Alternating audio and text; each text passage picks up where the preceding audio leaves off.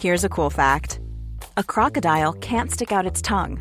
Another cool fact, you can get short-term health insurance for a month or just under a year in some states. United Healthcare short-term insurance plans are designed for people who are between jobs, coming off their parents' plan, or turning a side hustle into a full-time gig. Underwritten by Golden Rule Insurance Company, they offer flexible, budget-friendly coverage with access to a nationwide network of doctors and hospitals. Get more cool facts about United Healthcare short-term plans at uh1.com.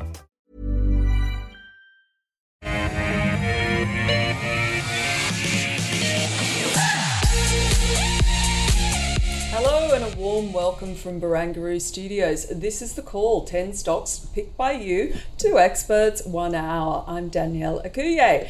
Our 2 experts on today's show here for the full hour. Joining me via Skype is Grady Wolf from Bell Direct. Hi Grady.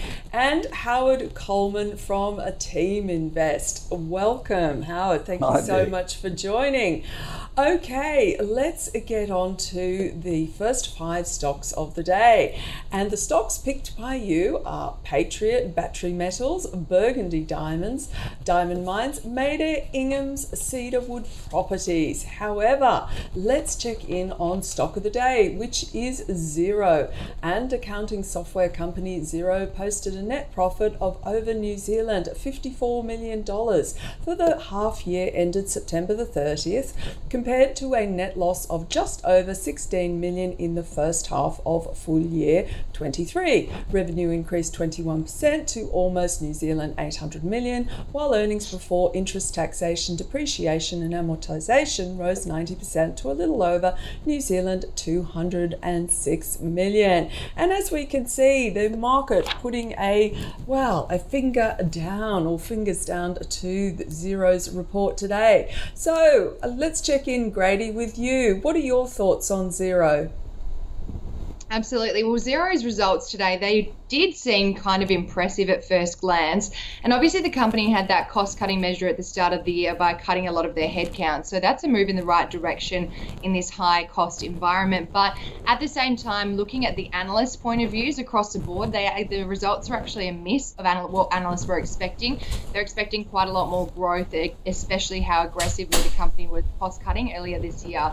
Now, the company is kind of trading on a PE between 60 to 80 times, which implies high growth outlook. And the stock has always been priced in with a really high growth outlook. So with understanding that, and any slight miss in earnings, it just goes to show that the market would definitely punish the company for such a result. So as we saw today, the earnings was a slight miss. So naturally, the market is definitely punishing Xero today. Okay, Grady, given that it is expensive and they've had a bit of a miss, what would be possibly an alternative? A bit of a fastball question while we fix a technical hitch here with Howard. That's okay. At the moment in the tech sector for us, it's Technology One is the growth outlook one for us, and we've just upgraded it from a hold to a buy.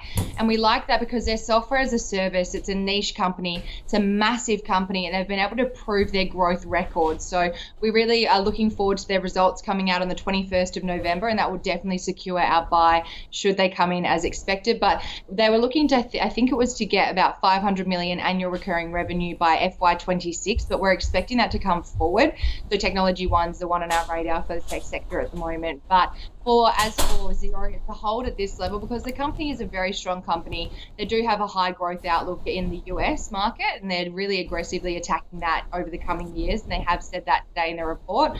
So we like that outlook for the US and the growth opportunity there. But at this level, given it was an earnings miss, naturally the market was punishing it today. Oh, yes, it's not really the time at the moment when companies miss. Howard, would Xero be one that you would be looking at? No, not really. I mean, it's made profits only in 3 of 10 years. And when you invest, you want to invest in a business that's profitable, because as a shareholder, you share in the profits of the business. If we then look at what was actually a good report compared to its previous reports, let's assume that 6 months holds for the whole year. That would mean they would make about $110 million, just round numbers, for the year. They're on a 17 billion market cap.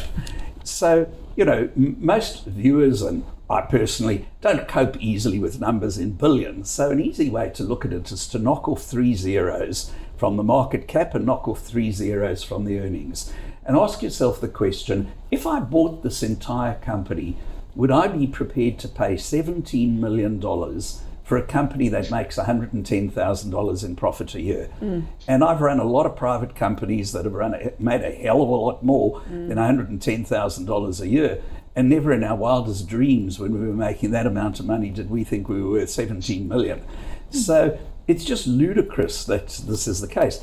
And when you look at where the world is at the moment, when you look at what's happened with WeWork and with FTX. That's WeWorked now. Yes, we worked. Well said. We once worked. And FTX and others, this whole concept of free money, which enabled absurd non-businesses that don't make profits to have market caps that were in the stratosphere, that's come to an end. And effectively, Xero is certainly a better company than those two companies, but to be at a market cap of somewhere around 17 billion or 16 billion now after the drop today is still crazy. So no, we Team Invest members would look at this and say it makes no sense. Okay, so you wouldn't be a holder, you wouldn't be a buyer, would you be a seller? Well, if you owned it, yes, but I can't imagine any of our Team Invest members own it. But if there are any viewers owning it, our Team Invest members, I'm sure, would say, don't own it. Fair enough. Okay. Well, there we go. Certainly not cheap when you put it in that context, Howard. Okay, let's get right on to our first stock of the day, which is Patriot Battery Metals, ticker code PMT, picked by Peter. Now, Grady, you are over in Western Australia, but Patriot, from memory, is actually over in Canada, although the CEO, I believe, used to be part of the Pilbara team. What are your thoughts? I actually spoke to Ken Brinsden, the chairman, on Monday during my time here in WA, and he's very bullish on the outlook. And the way his experience, and he's bringing his experience from Pilbara Minerals and other companies to, obviously from Atlas Iron as well, to Patriot Battery Metals, it just goes to show that with such an experienced team, they know what they're doing, they've done it before. And he's really excited because this is an area that's new to his portfolio in the lithium space, obviously in James Bay, Quebec. And that's exactly where everyone in the world is looking right now. It's a saturated market in WA. All the lithium miners are kind of taken, and all of the key areas of Kathleen Valley and Pilbara Minerals are all taken up by obviously those respective companies. But everyone is looking to James Bay, Quebec now. The company has low debt or low to no debt at the moment. They've just announced their maiden resource. It's unknown timeline to production just yet, but they've just announced they have the 8th largest resource in the world of hard rock lithium. And so that just goes to show the potential for this company. It's a massive, massive scale operation, and the geolocation of their obviously assets in that area just goes to show you it's so close to the North American growing EV market. So haulage and all of the costs are low to get the oxygen takes off. I spoke to Ken about offtake agreements because in mining that's such a big thing, and he said that they are on the horizon, and they're definitely some chat with people down the line. So that's obviously some news that we're expecting in the future. But again, this company is just phenomenal. Albemarle just bought in as well, and as we know, Albemarle from that takeover offer, blocked the takeover offer of Liontown. So the fact that they have this interest in now, invested interest in Patriot Battery Metals, shows there's something seriously good on the horizon for Patriot Battery Metals. So for me, it's actually a buy rating. Okay. Maybe it's an opportunity given how much some of these lithium stocks have fallen. And I was just having a look. Patriot Metals is not been immune to really what seems to be an oversupply in the market at the moment, Grady, when it comes to spodumene and things. Yeah. Okay. Now, Howard, I have a sneaking suspicion this may not be up your straza. No, it's definitely not. For two reasons. I mean, firstly, at this stage, it's only really an explorer developer. So it's found a resource. Hooray. Now it's going to have to ask shareholders for a massive amount of money in order to develop that resource. So it's not going to be giving any money to shareholders. It's going to be going cap in hand to shareholders doing capital raisings because it's going to have to raise a lot of money. The second thing is, as Grady mentioned, everybody's wanting to get into lithium. Now, history shows when everybody wants to get into anything, that's usually the sign that it's a bubble, it's too late, and it's probably the smartest thing to do is to not be in it.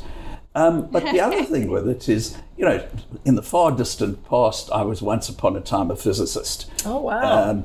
It's a long, long, long time ago, and I certainly wouldn't say that I'm up to date with anything that's going on in physics today. But in that long distance past, lithium, I remember learning, was the third most common element in the universe. It's very abundant. Far more common than iron ore, far more common than copper, many times far more common than gold, etc. So it's not surprising that people keep making lithium discoveries.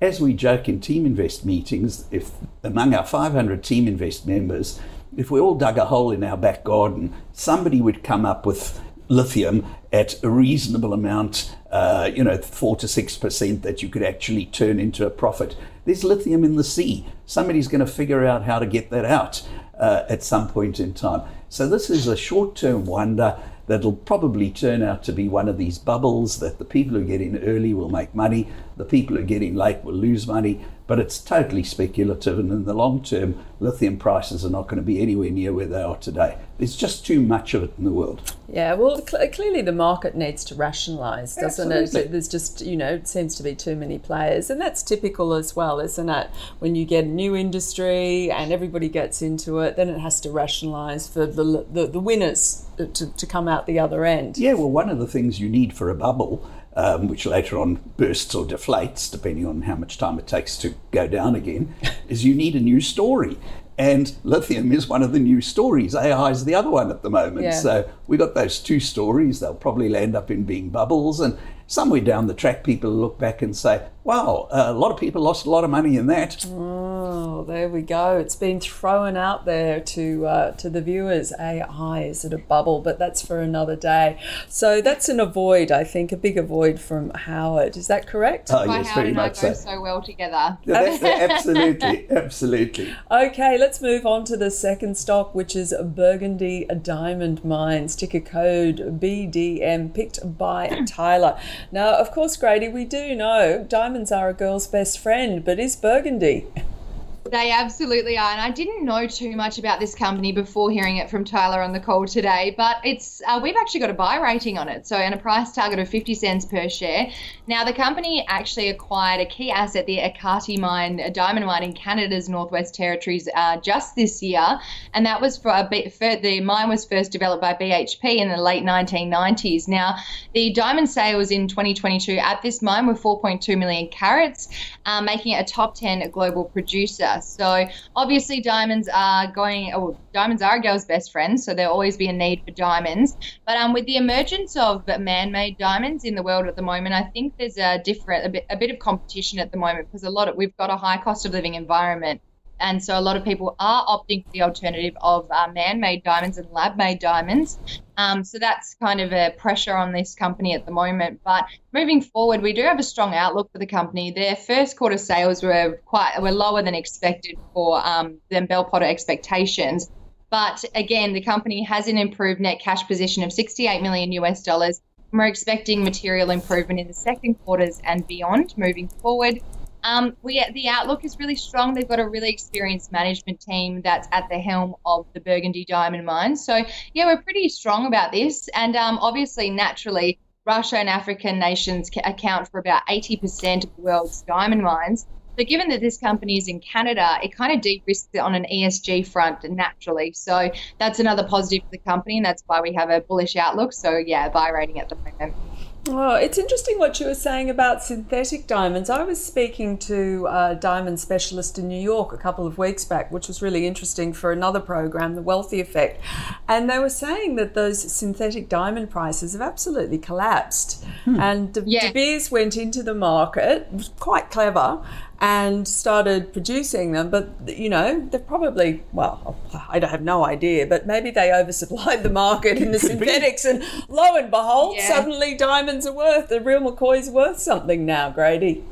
Exactly. And I think a lot of people, it was kind of a fad 2 years ago that everyone was opting for the lab-made diamonds because they looked exactly the same. But I don't think enough people have seen the outlook for them, and they haven't been around long enough to see whether they do tarnish, whether they maintain their value. We just don't know. So I think a lot of people, it's a kind of cyclical nature at the moment. We're down in the low where people are opting back for the diamonds out of the ground. So that puts Burgundy in a really positive position. Okay, great. Now, Howard, this one does make money, or is forecast to make money, according to my estimates on FN Arena. Yeah, well, it's forecast to make money. All companies that are raising capital always forecast to make money. But there were 77 million shares on offer 10 years ago. There's now 1.1 billion shares on offer, which means they've raised capital from their shareholders several times over the years. In fact, it looks like they've raised capital every year for the last 5 years. So that's not what we look for when we're investing in something in Team Invest. In terms of, by the way, the beautiful expression that everybody remembers, diamonds are a girl's best friend, I think it was the movie was Breakfast at Tiffany's, that was actually paid for by De Beers. So De Beers sponsored that to turn diamonds to Very being clever. a girl's best friend. Very clever from a marketing point of view. So, I'm sure there'll continue to be a market for diamonds. But in the end, does this company look like it's going to be a wealth winner? No. Does it look like it's going to be asking money, shareholders for more money periodically? Yes. On that basis, Team Invest members would say, forget it. You only need about 20 companies in your portfolio. You can pick better than this. And I was waiting for the physicist to come out in terms of it's only a lump of carbon. It is only a lump of carbon, and the one made in the laboratory should be indistinguishable from the one made in the ground because it's extreme heat and extreme pressure on a lump of carbon. I know, but then it's the little blue box, hey, or the little red box. But we're not discussing luxury brands. No, I'm all for brands have a value. So, diamonds have a very high perceived value, and it's unlikely that'll change in a hurry. Exactly. Okay, so that's I'm guessing another avoid from Howard. Definitely. Okay, let's move on to the third stock, which is MADA, ticker code MAD, picked by Evelyn.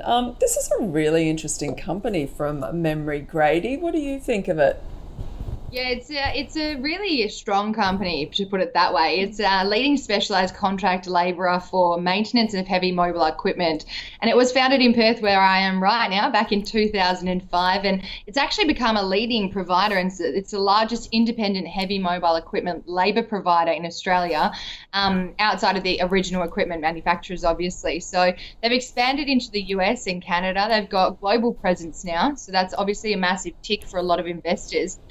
We've actually got a hold rating on them with a price target of $7.05. Now, the company continues to go from strength to strength. They are on track to achieve their reaffirmed FY24 guidance. We're expecting a really strong quarter ahead with demand increasing in the North American segment. So that goes to show that there is global demand for their services at the moment. And we've obviously seen a rebound as well in the mining sector in Perth, Western Australia. And that just goes to show strong demand for infrastructure, for maintenance, rail and ancillary services in Australia. So they are continuing to expand in Australia and really capitalise on the mining boom that's here right now, with a lot of lithium naturally and the rail services, getting all of the ore products back to the ports again. And then obviously we've got Canada as well. So their expansion globally is a real big positive. But at this level, we just see that they're ticking along really well, and their price is factored into what we're expecting. So yeah, it's a hold rating at this level. Fair enough. From memory, Howard, I think the chairman or the founder owns quite a lot of stock on this one as well. It's quite a liquid, but it has been a very good performer. So yeah, would it tickle Team Invest's fancy? Yeah, I mean, other than the fact that it hasn't been listed long enough for us to really know how it would cope in downtimes, it's got high return on equity. As Grady says, it's a strong company in terms of its balance sheet looking good. So this isn't a story, this is a real business. Its return on equity has been over 30% a year, which is terrific. It's got a small amount of debt, but nothing particularly high, passes our filters. And earnings have been growing very steadily, which is one of the most important things we look for, because those companies are the most predictable. So The only little fly in the ointment, and I'm pointing out only a little fly in the ointment, is it's somewhat expensive at the moment. It's on a PE ratio of about 37, which for a mining services type company is pretty high. And it's been every year on a PE ratio of as low as less than 18 at some point in the year each year. So, you know, you wouldn't want to be buying it when you're paying a PE of 37, but is this a good business? Well, other than it's got a relatively short history, it does look terrific. And if you could get it at a price 20-30% less than what it currently is today, probably a buy. So if you own it, I'd say a hold, but I wouldn't go out and buy it at these prices. Howard, is that a retrospective PE? Because I'm Yes. looking, it is. So I've got it on about 27.5 times 24 earnings, and we're almost halfway through. I think if it's a June year end. Yeah, we never use forward PE you don't earnings do forward. simply because there's a certain amount of guesswork in knowing if they're correct or not. Yeah. So we always refer, and all the comparisons I'm giving are always based on the past year. Okay. So at the moment it's too expensive. So what, a buy on weakness? Would you? Okay. Absolutely. Well, I probably wouldn't, simply because its history is still a little bit short for me and most team invest members, but all the metrics look terrific. Okay. Fair enough. Let's move on to the fourth stock, which is Inghams, ticker code ING, picked by Carrie. Now, chooks. Grady, are you into your chooks? We love our chooks, and Australians do love their chooks. Their FY23 results were very impressive, but we've actually recently downgraded Inghams from a buy to a hold at this level and a price target of $3.95. Now, there's a few reasons for this. Their FY23 results were very strong. There's no denying that. Operating revenue was up 12% to $3.04 billion. Underlying EBITDA was 36% higher and above Bell Potter expectations. Underlying NPAT was up 68%. So these are really strong factors. But at the same time, there's a lot to factor in moving forward. So with the first half earnings guidance that came out recently, it's just there's a few earnings drivers, a few tailwinds are turning to headwinds. So what we've got is that underlying NPAT of 71 million, topped Bell Potter expectations of 51 million. But we're expecting a slowdown in the second half, which is naturally across the years. It's a seasonal cyclical low for Inghams and other poultry producers. So understanding that we are heading into the second half now, or soon, and that just goes to show the company is expecting a bit of a downturn. Feed cost inflation is actually higher as well right now. And really interestingly, while chicken prices came down during the COVID era, while lamb and beef prices were higher, it's actually reversed right now. So lamb and beef prices are contracting at the same time that chicken prices are rising to combat the rising inflation of feed costs. So a lot of Australians are switching to the alternative proteins in lamb and beef at the moment, and that's why we're seeing a bit of downturn in the volumes and the demand for chicken. So understanding that is we're expecting a bit of a downturn in the second half, so that's why we're holding at these levels. But we do expect the company is a strong company. There's no denying that. It's number one poultry producer in Australia, the leading supplier of chickens to the likes of KFC and other companies like other chicken companies. So with that in mind, they are a very strong company. But it's a hold at this level just because we're expecting a bit of downturn in the second half. Fair enough, Howard. Yeah. I mean, when I look at the debt levels of this company, if I was the CEO or a board member, my heart would be in my mouth. In fact, if I was a board member, I'd resign and rather go somewhere else so I didn't end up being the one one of those who had to explain this later on when a problem happened. I mean, their debt to equity position is a little bit better than it was a year before, but it's 940% as at the end of the last financial year. And interest rates are rising. So, you know, when money is free, we've gone through this absurd period where money was free. Debt was not a problem. But debt in the long term is a problem in any business. And there are really only a couple of ways they're going to be able to solve this. One of which is don't pay any dividends, but that's probably not going to be enough. And the other one is to do a capital raising. So at some point in time, I would expect this company is going to have to do something like that. Now, can they carry on without doing that? Possibly. But you don't invest on possibly, you invest on wanting to be at least 85% certain that your hypothesis is a safe one for you. Yes, they've got terrific market share. Yes, we Australians like to eat our chicken. But, would I want to invest in a company with 943% debt to equity? No, I wouldn't want to invest in a company with more than 100% debt to equity. Yeah. So from a Team Invest perspective, this is so way outside our debt filters that we would just look at it and shudder. Most of us have run companies before, private or been on boards of listed companies, and you see that level of debt and you say, I shudder, I wouldn't want to be involved. Absolutely. Back to financial statements 101 in a higher interest rate environment. Okay, let's move on to the fifth stock, which is Cedar Woods Properties, ticker code CWP, picked by Logan. And I think this, from memory, is actually in Western Australia too, but I stand to be corrected, Grady. Tasty. No, you are correct. It is a lot of WA companies today, and lucky I'm here to see them. We have a buy rating on Cedar Woods at the moment with a price target of $5.20. Now, it's a leading national developer of residential communities and commercial projects, and in a time where we've got a housing crisis and in WA there's a lot of builders going under, Cedar Woods is remaining very resilient and very strong in this current market environment.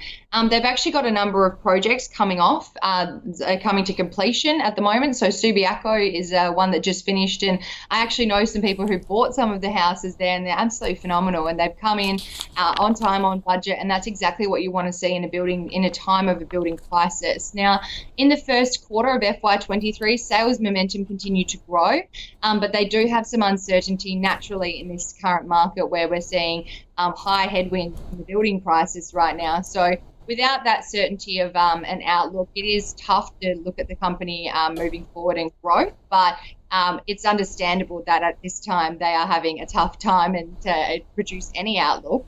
But gross sales continue to go with 316 properties sold in the first quarter compared to 219 in the prior corresponding period. So that's a really good sales growth momentum on that front, especially in the times we're in right now. They had pre-sales reached over 500 million in the quarter, so that's another big pick for us. And regional sales remain buoyant in WA, so it's just going to show that a lot of people are actually moving out of central WA and opting for the farming or the regional lifestyle. So in this high cost of living environment, the company also has had lower sales in South Australia and Queensland where it operates as well, but this is expected to continue to recover over the coming months. Then we look into South Australia. They've actually got a contract with Tokyo Gas Real Estate to develop 59 apartments in the Glenside development. So having contracts really helps a company like this kind of weather the storm that we're in housing crisis right now.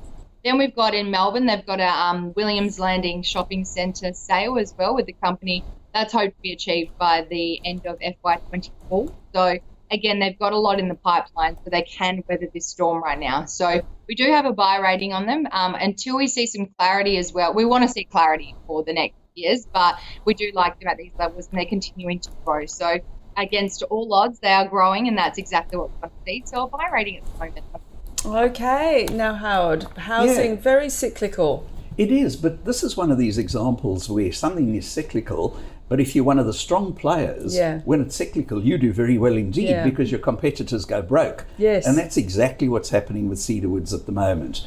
They've got a land bank of about 10 years worth of land that they can develop on between WA, South Australia, Queensland and Victoria. They don't have anything in New South Wales that I'm aware of. But in total, they've got a land bank that at current sales levels will last them 10 years. That's all paid for.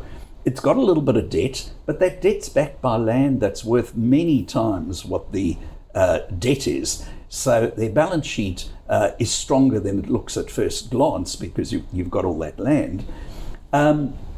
And of course, we know that builders, whenever the economy turns down and interest rates rise, the two biggest categories that go broke are construction companies and retail. So we've already seen quite a few construction companies go broke. There's more coming, I'm sure.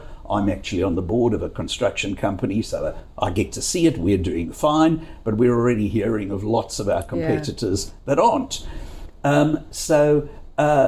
Cedar Woods is bound to, in the short term, have a little bit of a tough time, as Grady pointed out. At the moment, people are being a little bit careful about making decisions on buying. But in the longer term, with far fewer competitors out there, they should be celebrating, and they already have the land. They don't have to go out and find land. That's huge. They've got land for years. So, Are we going to hear a buy, Howard? Certainly at these prices, probably yes. Yeah. Last couple of days it's gone up a bit, so you could probably get it a little bit cheaper than it is. I have owned this for a long time. Very recently I reduced my exposure when it was up, which I very rarely do in any company. I normally stay in them forever. But it got up to nearly $6 and I sold out most of my holdings. So I've got a relatively small holding in it. But it's an extraordinarily well-run company, and I think people who buy it today, if they're prepared to be patient, they're probably not going to make much money out of it in the next 6 months or a year.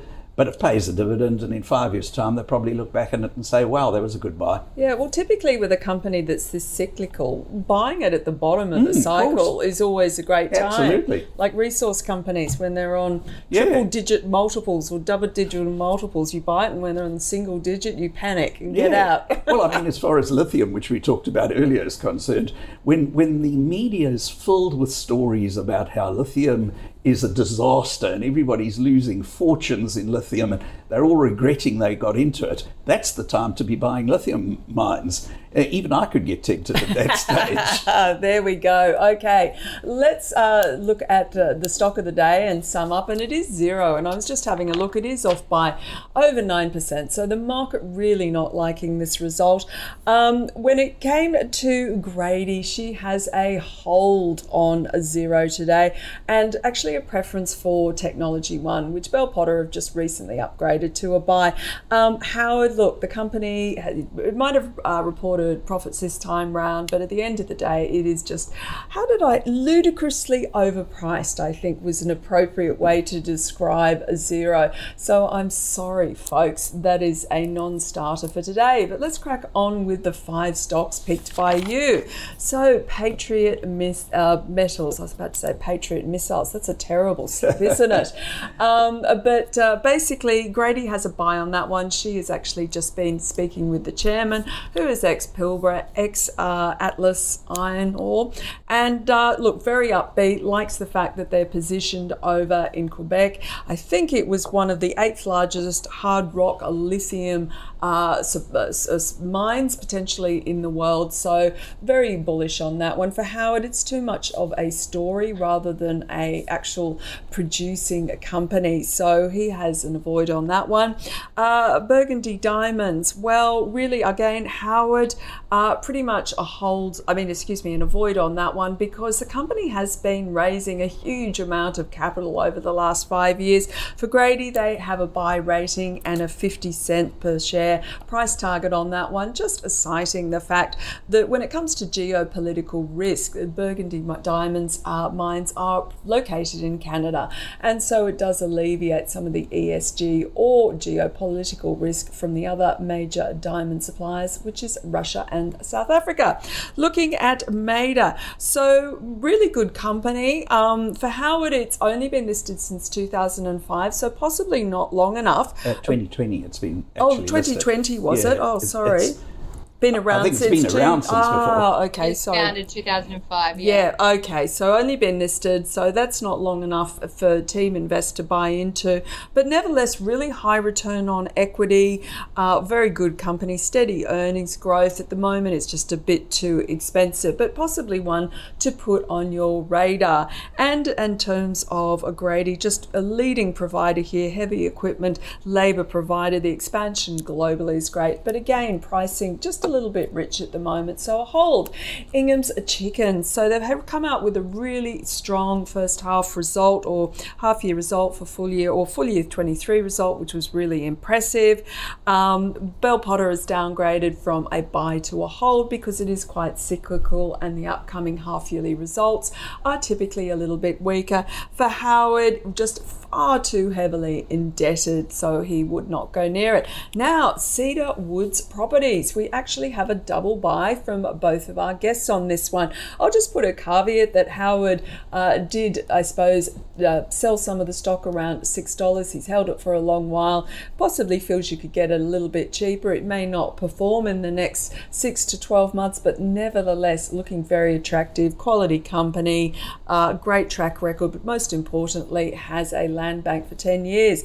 And Grady also really upbeat, Bell Potter upbeat on that one, a buy rating and a $5.20 price target. Now let's crack on, and the call is looking at our own high conviction fund, which is picked by our investment committee. The latest episode of the committee meeting is live for you to watch at ausbiz.com. So let's check in with the portfolio update. And going into November, what 1% was trimmed from MA Financial and added to Challenger.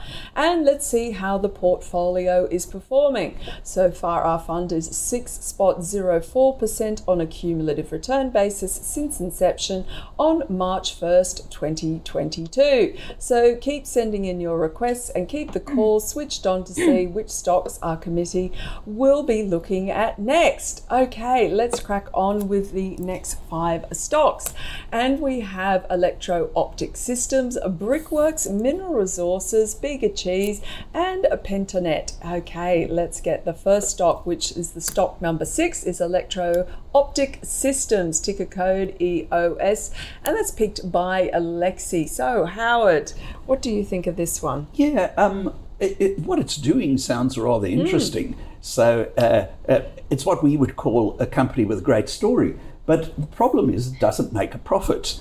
So until the story turns into being a business, it's not a company that anybody in Team Invest would be particularly interested in. It's lost money the last 3 years.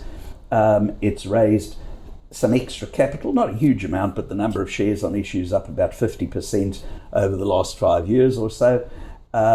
Obviously doesn't have a PE ratio because it's not making any profits. And, when you look at a company that's losing money, the best thing to do is to say, I can invest my money somewhere better than that. Yeah. So from a Team Invest point of view, it would be a pass. But when you consider that much of what it does is related to defence, and when you see what's going on around the world, that's probably a good area to be in, but not if you can't make a profit. So definitely an avoid from us. Okay, Grady. It's a spec buy from us just because, as Howard said, with what's going on geopolitically around the world, it's a very tough time globally, and a lot of countries are reassessing what their outlook is, their spend on defence. And so a company like Electro Optic Systems is really in a favourable position to benefit from this. Now, they have 2 distinct divisions, the EOS Defence Systems and EOS Space Systems, and they actually have contracts executed in Europe, in the US, Ukraine, and they're Australia as well. So understanding that they have contracts, so we want to see contracts with these kind of companies because that's obviously the key driver of their revenue. Now, in their third quarter update, they released an appendix and a third quarter update detailing strong cash flow. Receipts from customers totaled $96.9 million, which is actually strong for a company like this. It's a very niche company, so understanding that they are executing their contracts, so that's a good thing. And year to date, their contracts are worth $220 million in revenue for the company, and that's a great thing. Now, they've got improving cash as well. They're paying down debt, so that's another 2 positives for us. They delivered 80 RWS, which is one of their products, to Western Europe through a contract value of $51 million a quarter, and that's a really strong update from the company. So, given they've also got a Royal Australian Navy contract worth $202 million over 7 years. So with that annual recurring revenue coming through and a 7-year pipeline for the delivery of that contract and worth $200 million, it's good to see that they have resilience on a revenue front. So with all that in mind, as Howard said, it is a loss-making business, and that's expected to continue until at least CY25. And so with that in mind, that's why we've got a speculative buy rating, but it is in the right place at that time. Okay, makes sense. And just a little bit to tease Grady a little bit on this, you can't say a loss-making business. You can say a loss-making company if it's a business that's got to make a profit. Otherwise, it doesn't have a business model that's profitable. Indeed. It's a loss-making business. No, company. Company. That's it.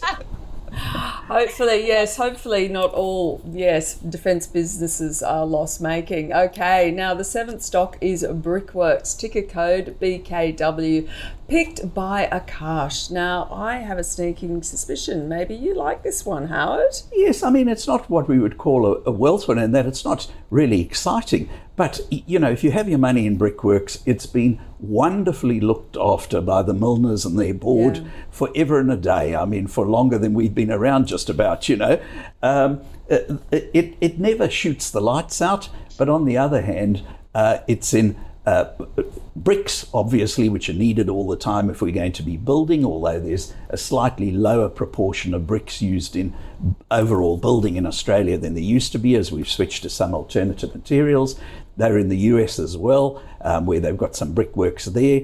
But they also have, of course, which all brick making companies have, land that they used to get the clay from to make the bricks that is now valuable land because it's close to all the cities. And together with Goodman Group, they're developing that land and making lots of money out of that. Also own a share in Soul Pattinson, so they get the benefit of that diversification.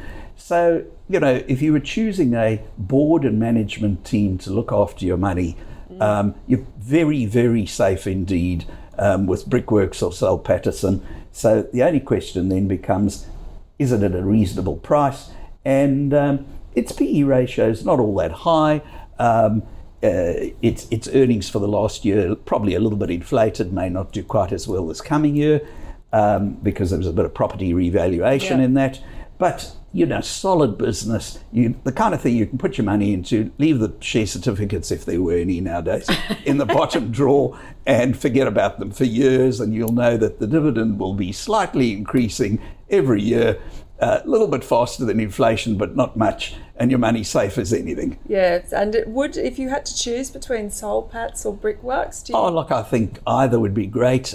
Probably if you prepared to take a little bit more risk in the terms of those two companies is only relative, because there's very little risk in either of them. For slightly better return, Soul Pattinson probably, because Brickworks is tied to one part of the industry, which is bricks, which is probably not going to see an increasing market share in bricks. But either of those two companies, whenever their share price is showing weakness, everybody if you're being buys. very conservative as an investor, it's a good idea to buy in those. Fair enough. Okay, Grady, what are you thinking about Brickworks? Yeah, it's a buy rating at the moment. This company is a very strong company. It has a long history since 1961. It was listed on the ASX.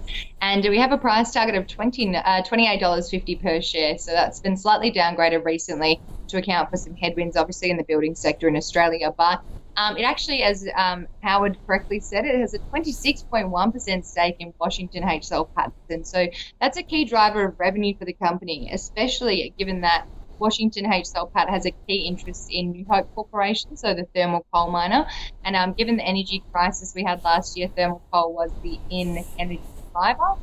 So that diversifies what your exposure is in investment through Brickworks, because you're getting the revenue from that as well, getting exposure to thermal coal mining through Washington H. Soul Pat. So it's a diversified company. And so with obviously a key driver company is naturally bricks, and we know there's a crisis in Australia. There's a backlog of building in Australia, and the cost of bricks has gone up, so naturally the price of bricks has gone up as well. So this is obviously a key driver of revenue for the company, and that's not set to come down anytime soon. So there is tailwind, especially in WA and South Australia. So there's kind of key regions in Australia that we're seeing the backlog build. And that really puts them in a really favourable position heading into the new financial year. So with that in mind, they also, as Howard said, they've got land banks. So having land on your hands right now is exactly what you want to hear for any company. A lot of Aussies, like myself, are jealous of that because land value is so high right now. So yeah, it's a really strong company. They've got backlog in Australia. So yeah, they're not going to have trouble with anything. That reason why. Fantastic. Okay, now let's move on to the eighth stock, which is Mineral Resources, ticker code MIN, picked by Simon. Okay, what do you think about MinRes? Well, I personally own it, and I've owned it for many, many, many years. when it was entirely a mining services provider and they weren't at all dependent on commodity prices. The company's become distinctly more risky over the years as they've been more and more dependent on commodity prices for parts of their revenue, both iron ore and lithium. And at the same time, it's also become much more capital intensive.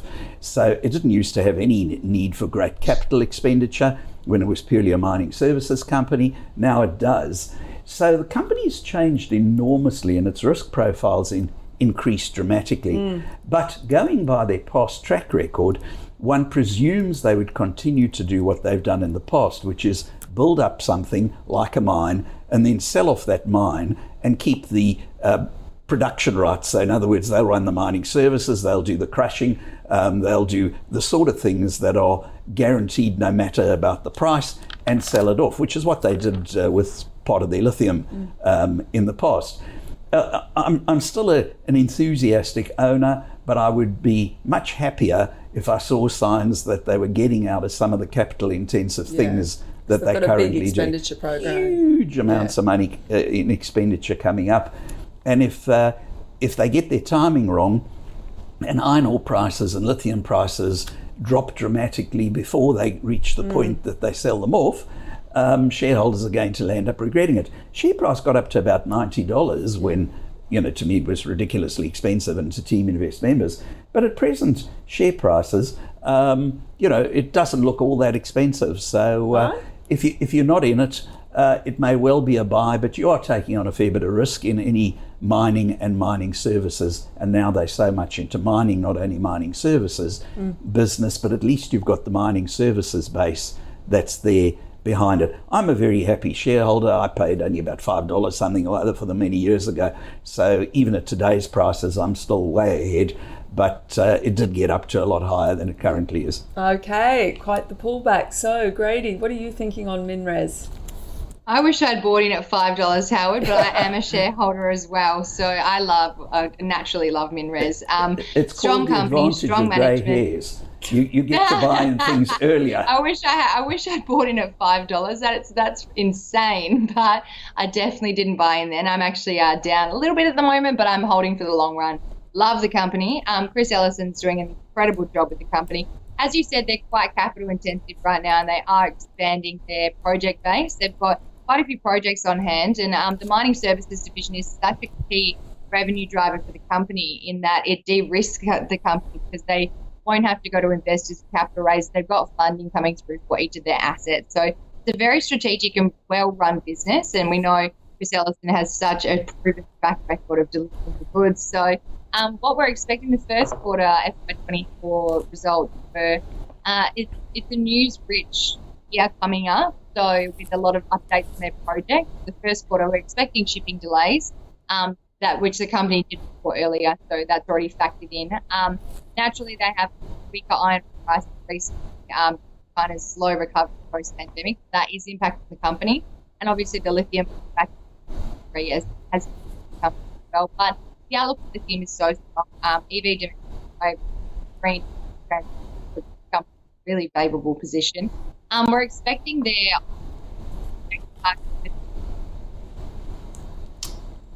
that on recovery in China for the company and fair health, and obviously we're expecting the lithium rebound. So again, given that Res operates in, they're doing such a strong company. I think.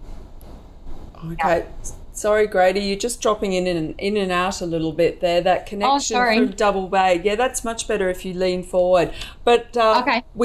That's much better if you come forward. You were just really dropping out. But I've got a buy on the company and obviously impacted by the weaker lithium prices. And perhaps the only other thing we should mention that we didn't is because of their big capital expenses coming up, they've done a lot of debt raising. Yeah. So they now have a lot of debt, which they've never had in the past. I know Chris Ellison's not keen on debt, so one presumes he's going to be selling something to get rid of the debt at some stage in the future. But but at the moment they've got a lot of debt. Yeah, fair enough. Okay, let's move on because we don't want to run out of time, and we shouldn't. The ninth stock is Bega Cheese, ticker code BGA, picked by Rochelle and Chris. And Chris comments, is this good value? Is the market cap below the asset value? It looks cheap. Why does Bega struggle to get the return on equity above 10%? Is this an unreal expectation? Well, Howard, it is. Yeah. Well, it's a bit of almost a commodity. It's, That's the agri. trouble. That's the trouble, isn't Yes. it? I mean, we all eat some of their products, I'm sure. But, its return on equity, as the viewer asks, is low. And it's low because in the end, if you're a commodity producer and your two main customers are Woolworths and Coles, with possibly Aldi being the other big one and Metcash stores being the other one, you're constantly being squeezed. So the moment you make a profit that looks half decent, you're going to get squeezed for your prices. So it's very, very difficult to make money if you're what is largely a commodity producer with only 3 or 4 large clients who've got much more power than you. So I wish Bega well. I like their products, some of them at least that we buy, but it's hard to ever imagine them proving a wealth winner. Yeah, and they've also got the vagaries of the input costs, haven't they? Course. I mean, Yes. water, droughts they get impacted Absolutely. by, disease, all those terrible things. It's a really tough business for our very dairy tough business. farmers. It's the kind of thing that we in Team Invest joke, would you like to run a company like this? And everybody in the room always shakes their head and says, no, I wouldn't like to run a company like this, too tough. Yeah, no, absolutely. Those large, the Wools, the Colesworths of the world possibly have Absolutely. something to answer for here. Anyway, what do you think, Grady? Yeah, we have a buy rating on Bega Cheese as we think it's a strong company. Naturally, again, it's one of those historical companies in Australia who has such a strong proven history, and it's obviously a leading supplier to Woolworths and Coles. So all of us eat our cheese and milk and dairy, and we just love that. So the company is strong. As Howard said, they are cyclical. Well, they are cyclical, and it's obviously a commodity, so they fluctuate with different prices. We are seeing ingredients prices higher at the moment, but with that in mind, heading into the second half of FY24, they are expected to ease a little bit, and milk production is actually up in Australia at the moment. So in the last financial year, they were down.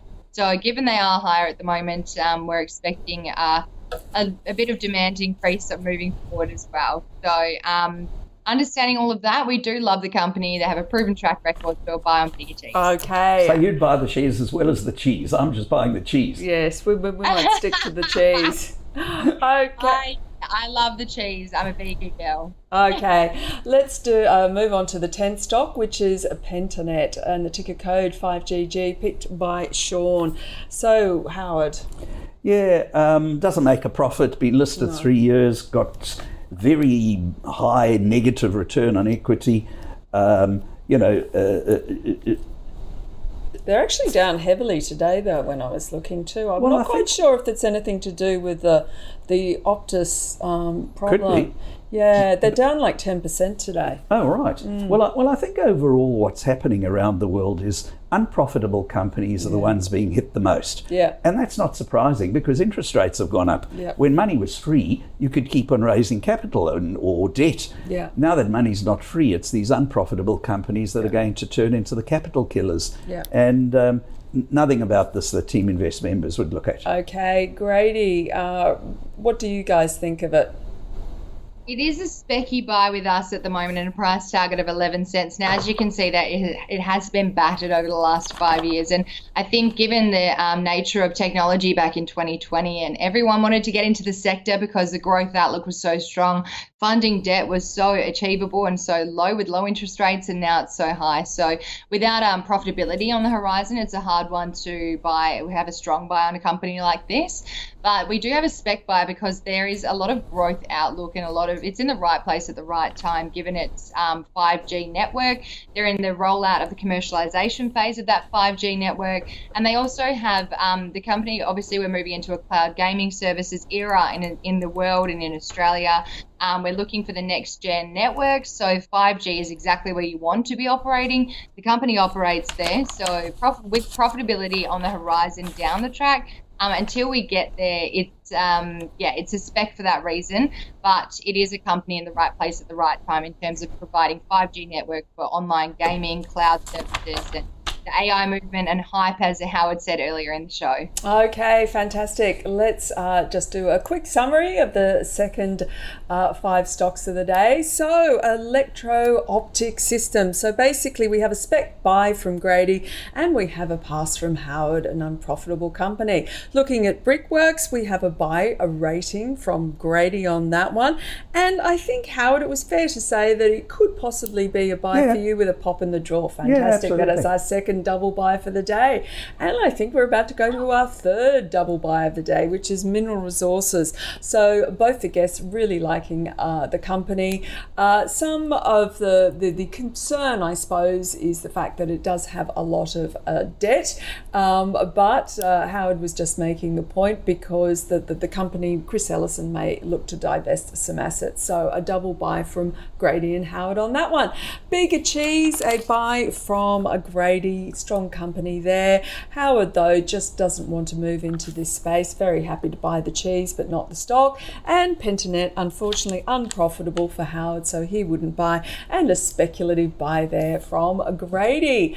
Okay, thank you both, Howard. Lovely to have you in the studio. Grady, lovely to see you via Skype. Enjoy the rest of your trip over in Perth. So thank you so much for joining us. And any stocks you'd like us to cover, go to ausbiz.co/callpix or tweet us at AusbizTV. But stick around because the Pulse, of course, is coming up next.